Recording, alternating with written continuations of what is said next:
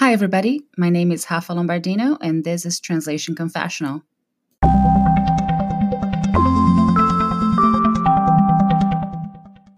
This episode is brought to you by Shopify.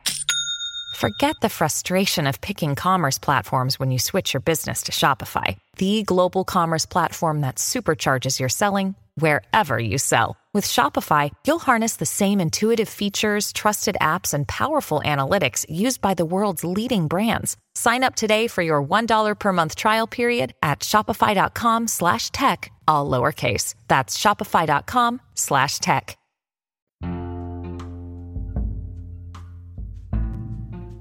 Translating into your second language. 5 years ago, I wrote an article in Portuguese for Ponte de Letras, a collective blog created by 4 translators I admire who translate books in Brazil. The subject they wanted me to write about was something that many people still consider a mortal sin in translation: translating into your second language. According to the urban legend, a translator can only translate into their native language, the one they've been speaking since they were born.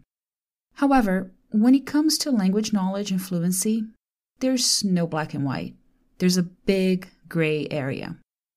And as I mentioned in episode 7, Abilities and Limitations, you must always be true to yourself and to your clients, and never take on a project that requires more than what you can actually perform at a professional level. Having said that, here's the English version of that article I wrote 5 years ago, and I would love to hear from you about the subject. So these are my thoughts on the subject of translating into English, my second language, right after this.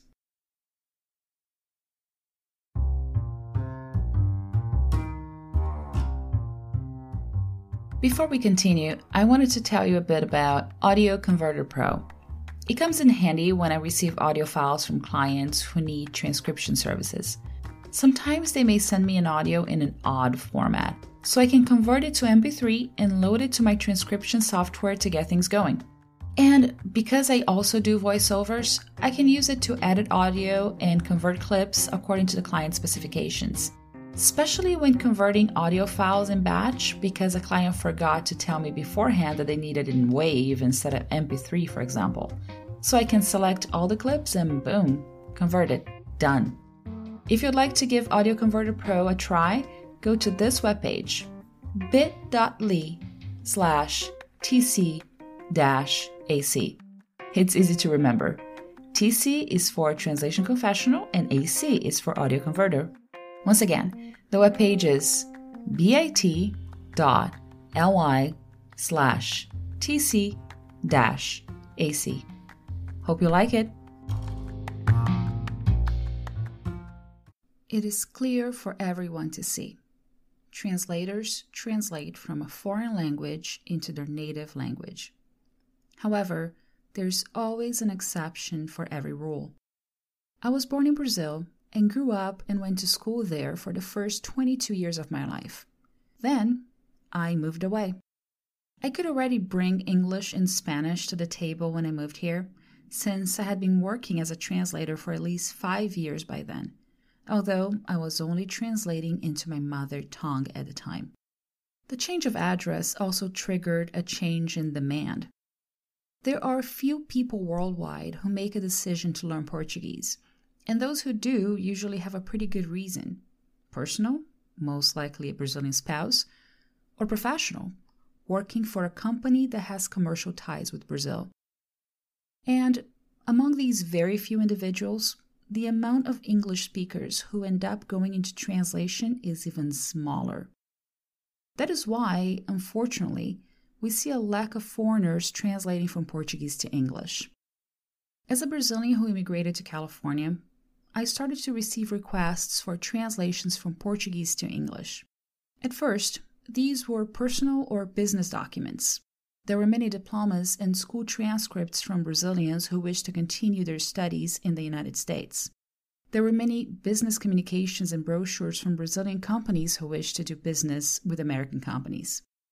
In both cases, These translations can be done fairly easily, especially with the help of the internet. When I started translating back in 1997, Google still didn't exist, and it would only take flight in Brazil during the turn of the century. Nowadays, it's easy to research the curriculum of several universities to learn more about the classes they offer and, consequently, be in a better position to compare the subjects studied by Brazilians and those taken by foreign students in the same area of interest. Another day is here, and you're ready for it. What to wear? Check. Breakfast, lunch, and dinner? Check. Planning for what's next and how to save for it? That's where Bank of America can help. For your financial to-dos, Bank of America has experts ready to help get you closer to your goals. Get started at one of our local financial centers or 24/7 in our mobile banking app. Find a location near you at bankofamerica.com/talktous. What would you like the power to do? Mobile banking requires downloading the app and is only available for select devices. Message and data rates may apply. Bank of America N.A., member FDIC. And when it comes to corporate communications, many translations from Portuguese to English can be done almost with your eyes closed, considering the amount of English jargon and style that is either kept or adapted into Portuguese at the segment. But what about book translations? In 2010, I started to diversify my portfolio because literary translation is what had first attracted me to this industry. That was when I created a project dedicated to translating Brazilian short stories into English. And what a pleasure it was to coordinate contemporary Brazilian short stories for 5 years. And what a great way to exercise my creativity after it had been pushed to the far corners of my mind. And what about the challenge? The challenge was even bigger. What can you do when you come across a diversity of voices, styles, and slangs that exist in a country with continental dimensions like Brazil? The strategy I followed was to research equivalent expressions exhaustively, always trying to get as close as possible to what had been said by the author. That certain Brazilian flavor may get lost sometimes, but the feelings and emotions experienced by readers is somehow conveyed in English. In addition to these short stories, I also started translating several books by Brazilian authors who wished to have their work available in English. These translations, while equally rewarding, are way more intense. Books take months until they're finally ready to go.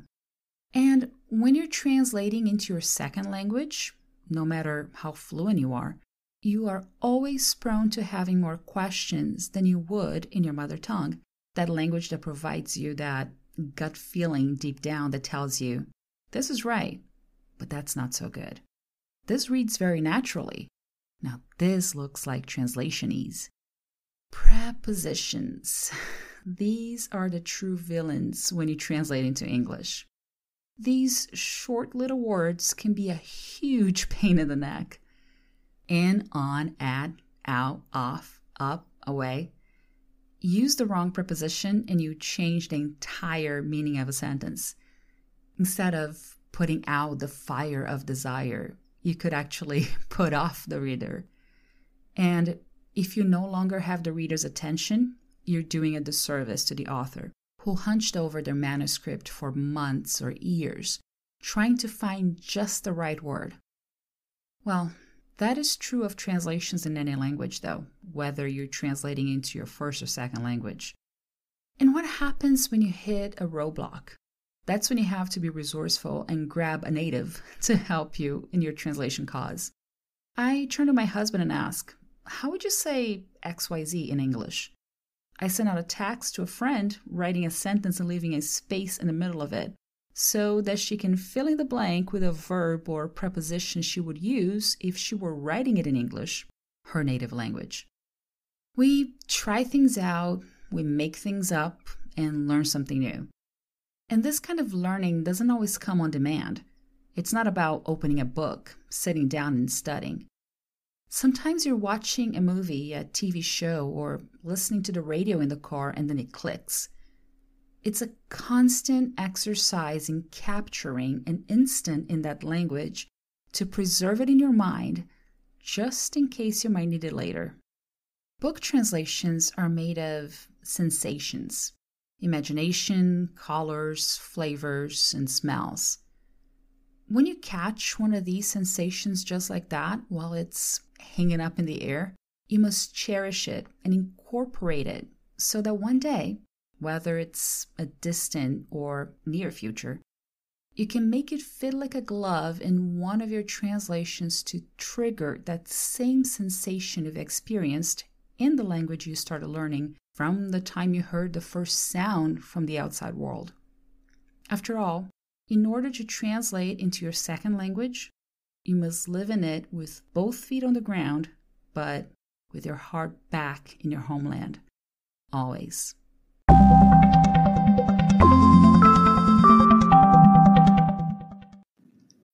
When you need mealtime inspiration, it's worth shopping Kroger, where you'll find over 30,000 mouth-watering choices that excite your inner foodie. And no matter what tasty choice you make, you'll enjoy our everyday low prices, plus extra ways to save, like digital coupons worth over $600 each week. You can also save up to $1 off per gallon at the pump with fuel points. More savings and more inspiring flavors make shopping Kroger worth it every time. Kroger, fresh for everyone. Fuel restrictions apply. Send me an email at rlombardino@wordawareness.com or leave a voice message on my Anchor page. If I get enough feedback and voice messages, I can go back to the subject and post a special podcast episode with everyone's opinion on this very same theme. By the way, my Anchor page is anchor.fm/translation-confessional. I look forward to hearing from you. Stay tuned for weekly episodes and subscribe to Translation Confessional through your favorite podcast app.